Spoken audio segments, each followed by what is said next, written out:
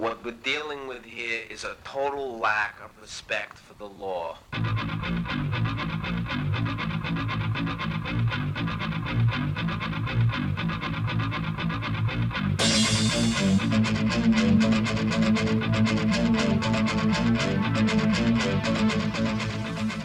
You're listening to Done by Law, brought to you by the Federation of Community Legal Centres.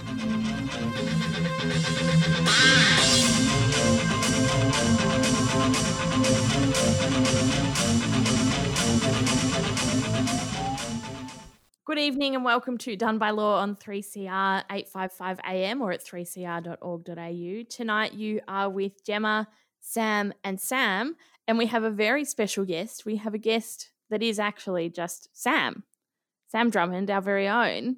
Before we get to Sam, I want to acknowledge that our recording takes place on the stolen and unceded Aboriginal land of the Wurundjeri people of the Kulin Nation. I want to pay my respects to their elders past and present and acknowledge the great atrocities that our, in inverted commas, justice system does to Aboriginal and Torres Strait Islanders around Australia. So, Sam Drummond, you're on the other side of the microphone tonight. We're very grateful that you've joined us to talk to us about Lawyers for Peace. So let's kick off by asking you, what is Lawyers for Peace? Yeah, thanks very much for having me, Gemma. Look, Lawyers for Peace has just kicked off this year, and in fact, we just had our first AGM over the weekend. And what we are is Australia's first and foremost legal organisation dedicated to promoting peace through our international and national legal obligations. So we kicked things off in March with a bit of an event to get people together to start talking about these issues. And a week later, COVID really hit everyone and people started going into working from home mode, and then there were the lockdowns. So it took a bit of a back step, I suppose. But we're ramping things up again, and we've elected a committee. And essentially, what our aim is to advocate for a world of peace, equality, and freedom through the rule of law. So, Sam, I'm curious about, firstly, what kind of people are you attracting? What kind of people have joined your movement? That's something that's really surprised me. When a few of us started thinking about this idea when we actually wanted to join a Lawyers for Peace group, we were looking around and we couldn't find anything.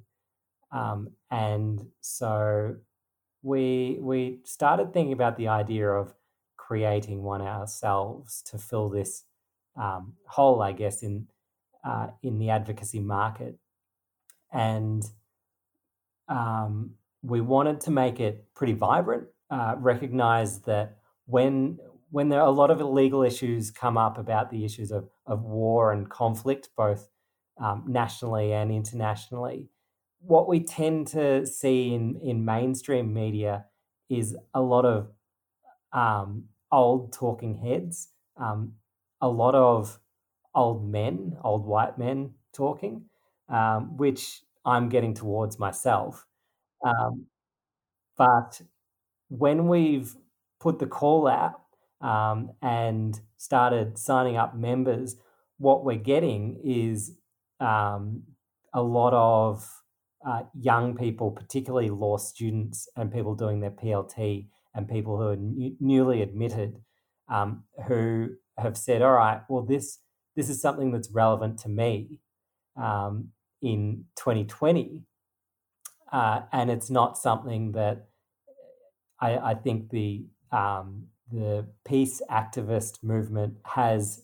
It obviously ramped up in the 60s, and there are a lot of work around the anti-Vietnam War activism, which was terrific. We saw that progress to anti-nuclear, a lot of campaigns around anti-nuclear weapons that are still ongoing. But what we're seeing through our membership is that a new generation of peace activists are wanting to get on board. So that's really encouraging. It strikes me that one of the things that is most likely to present a serious threat to international peace in the next little while is climate change.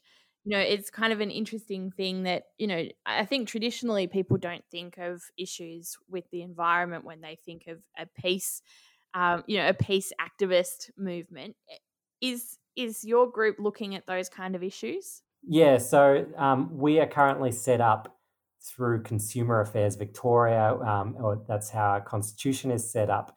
One of our aims will be to go national very quickly, but as part of our constitution, we outline our purposes, and one of our main purposes does acknowledge that climate change is likely to be a reason for conflict in this century. I think it's often said that the wars of the 20th century were fought over oil. The wars of the 21st century will be fought over climate change, and that's starting to play out. And if you see, if you look at tensions in the Pacific, which is, I guess, as we move out of the new international order post COVID, we've already seen tensions in the Pacific. They're likely to ramp up, and the people caught in the middle of that are going to be these tiny Pacific nations who are feeling the impact of climate change and resource scarcity right now. So we need to, as a country, I think we have a responsibility to our Pacific neighbours to make sure that Australia is playing a leadership role in acknowledging that these increased tensions and making sure that those players who are being heavily impacted right now, as in existential threats to these states, that ensuring that we're playing a leadership role in the Pacific. So, Sam, just to really break it down, you've got a 3-word name, which is Lawyers for Peace. I've got the first two down, but can you tell me a bit more what you mean by peace? Yeah, that is something that everyone is going to come with a differing perspective. This week was 75 years since the end of World War II, and I mentioned that because it was obviously something that none of us were alive for, but you can see the pictures of people celebrating the peace that was created by the end of World War II. But that obviously came at a massive cost. It is, I guess you can go down the path of the utilitarian arguments for the bombings of Hiroshima and Nagasaki, and whether that was worth it. What we want to explore are the imperative through our legal obligations in promoting the rule of law to prevent that ever happening. So 75 years on, we as a society have to ask the questions: have we learnt the lessons of the past, or are we just going down a cycle of continuous warfare?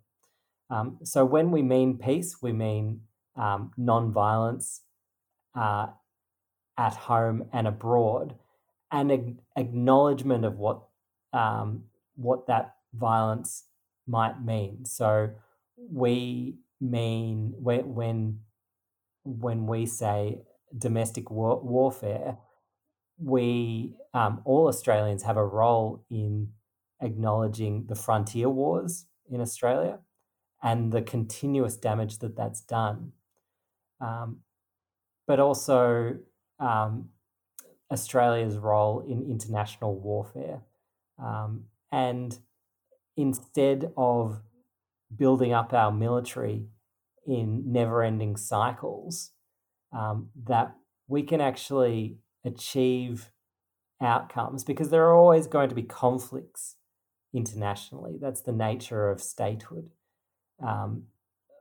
What we aim to do and what we mean by peace is that we can go into these conflicts and achieve results and achieve resolutions through legal and diplomatic avenues. So it's always going to be a complicated question of what is peace. My view is that peace is the avoidance of warfare, and as lawyers, that we're in a unique position to do that by advocating that Australia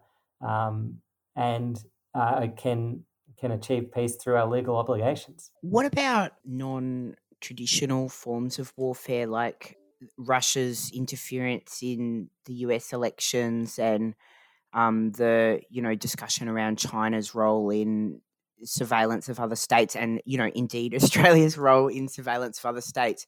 Do you consider that within the kind of like purview of your role about peace, or is it about armed conflict only? My position, and I guess as president of Lawyers for Peace now, I can broaden this as well. Is that we can have a position when it comes to, for example, cyber crimes, and we've seen that. We've seen Australia's role in breaching that, for example, in the Witness K case and the trial of Witness K and Bernard Collaery, where Australia bugged one of our closest neighbours in a way that was beneficial to our own interests. And I think in an ongoing role, if that happened in whether it's East Timor or any other of our neighbours, that Australia should be complying with our international legal obligations.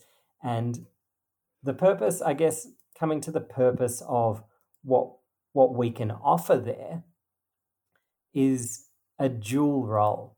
So what I see Lawyers for Peace being able to contribute to the question of whether Australia is upholding those international legal obligations is there's an arm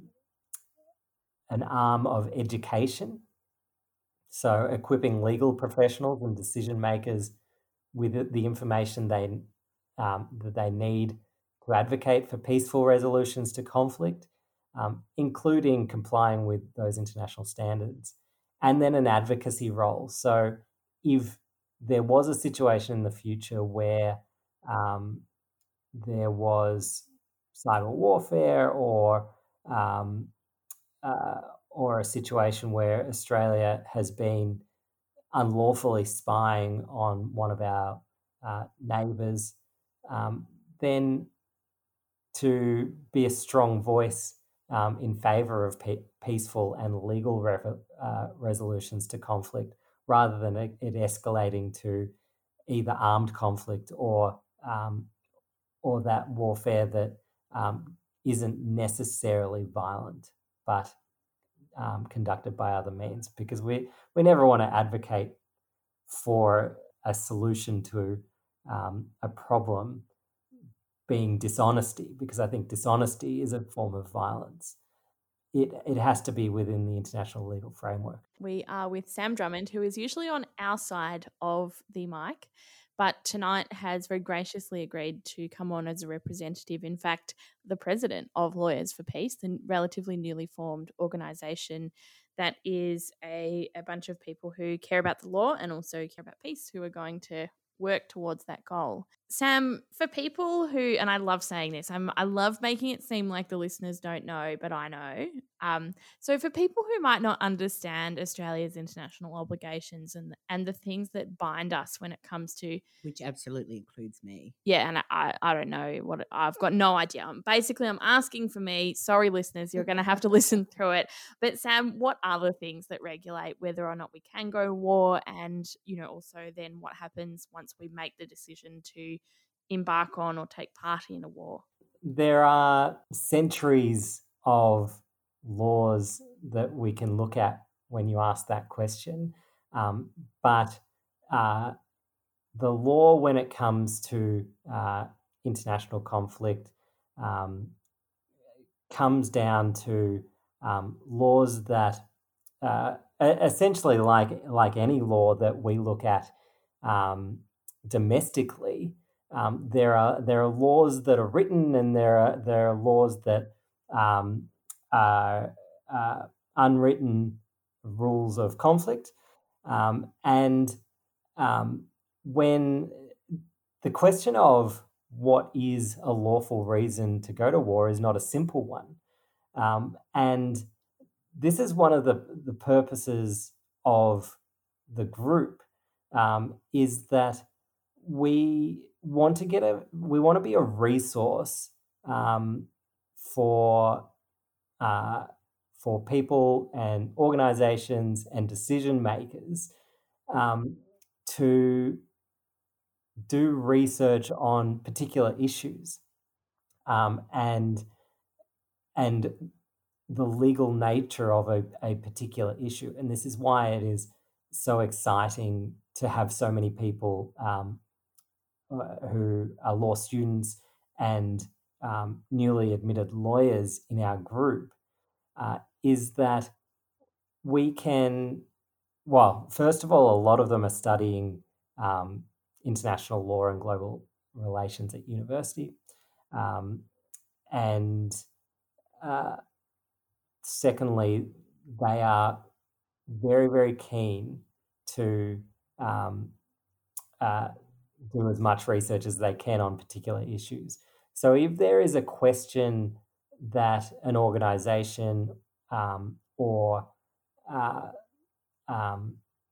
even individuals or even people who are looking to make decisions at a high level, we want to be a resource of a membership base that can answer those questions of what is lawful and what international law says, or indeed domestic law. I mean, we're seeing at the moment allegations against Australian SAS soldiers of war crimes, and they, as they should be, are in courts and being decided on those legal issues. We're seeing, for instance, this week, allegations that have been leaked to people involved and then are needing a retrial. In those circumstances, we would, as we get bigger, we will be in a position to be able to do research or comment on the legalities of an individual issue. But at the moment, we're, I guess, just going on to answer your question, just going on the assumption that every case is every case is different, and that we would have to look at the particular international laws to mount an argument on why Australia should not be involved in conflict, and there are better avenues. And just for a final question, is there a particular conflict or potential conflict in our region or even around the world that you think we should be, really keeping an eye on in terms of what we can do to intervene or at least sort of bear witness to an injustice that's going on?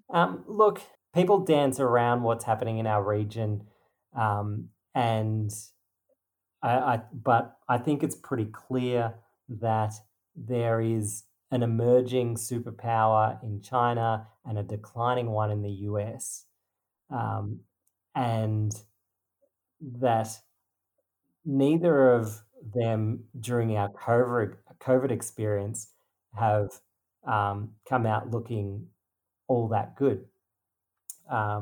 So an interesting phenomenon is happening right now in world politics, where middle powers who have done well during the COVID experience will actually have quite a lot of power to say, well, this is how we think the new order of things should be. And so assuming that we keep driving down COVID numbers and that we look pretty good on the international stage as with our responsibilities as a good world citizen, I think Australia has a really big part to play in being a middle player between those two big powers. We want to make sure that we've learnt the lessons of World War II, where we said never again, and to make sure that that doesn't escalate into the third one. I think that's probably the big one. We rightly or wrongly are very closely aligned to the US. We have strong economic ties to China. So I think we're in a really important position in world history right now.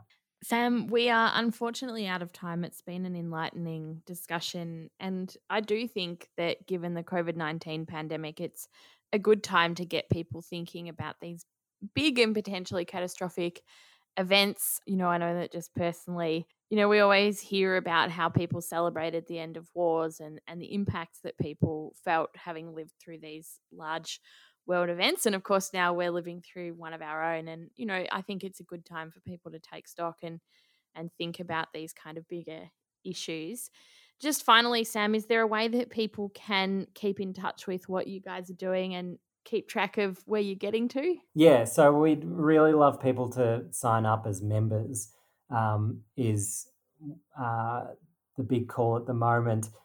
And even though we've just held our AGM, what it means is that we're really going to start getting things running. So people can be involved in research, in helping us get our message out, or running events. And to do that, you can go to our Facebook page, which is Lawyers for Peace, and the membership form is up on that Facebook page, or also send us an email. The current email is lawyers.for.peace.au@gmail.com, and we'll send you the membership form. We've been speaking with Sam Drummond, the president of Lawyers for Peace. Thank you very much for being with us, Sam, and we'll see you on our next show. Thanks, Sarah and Sam.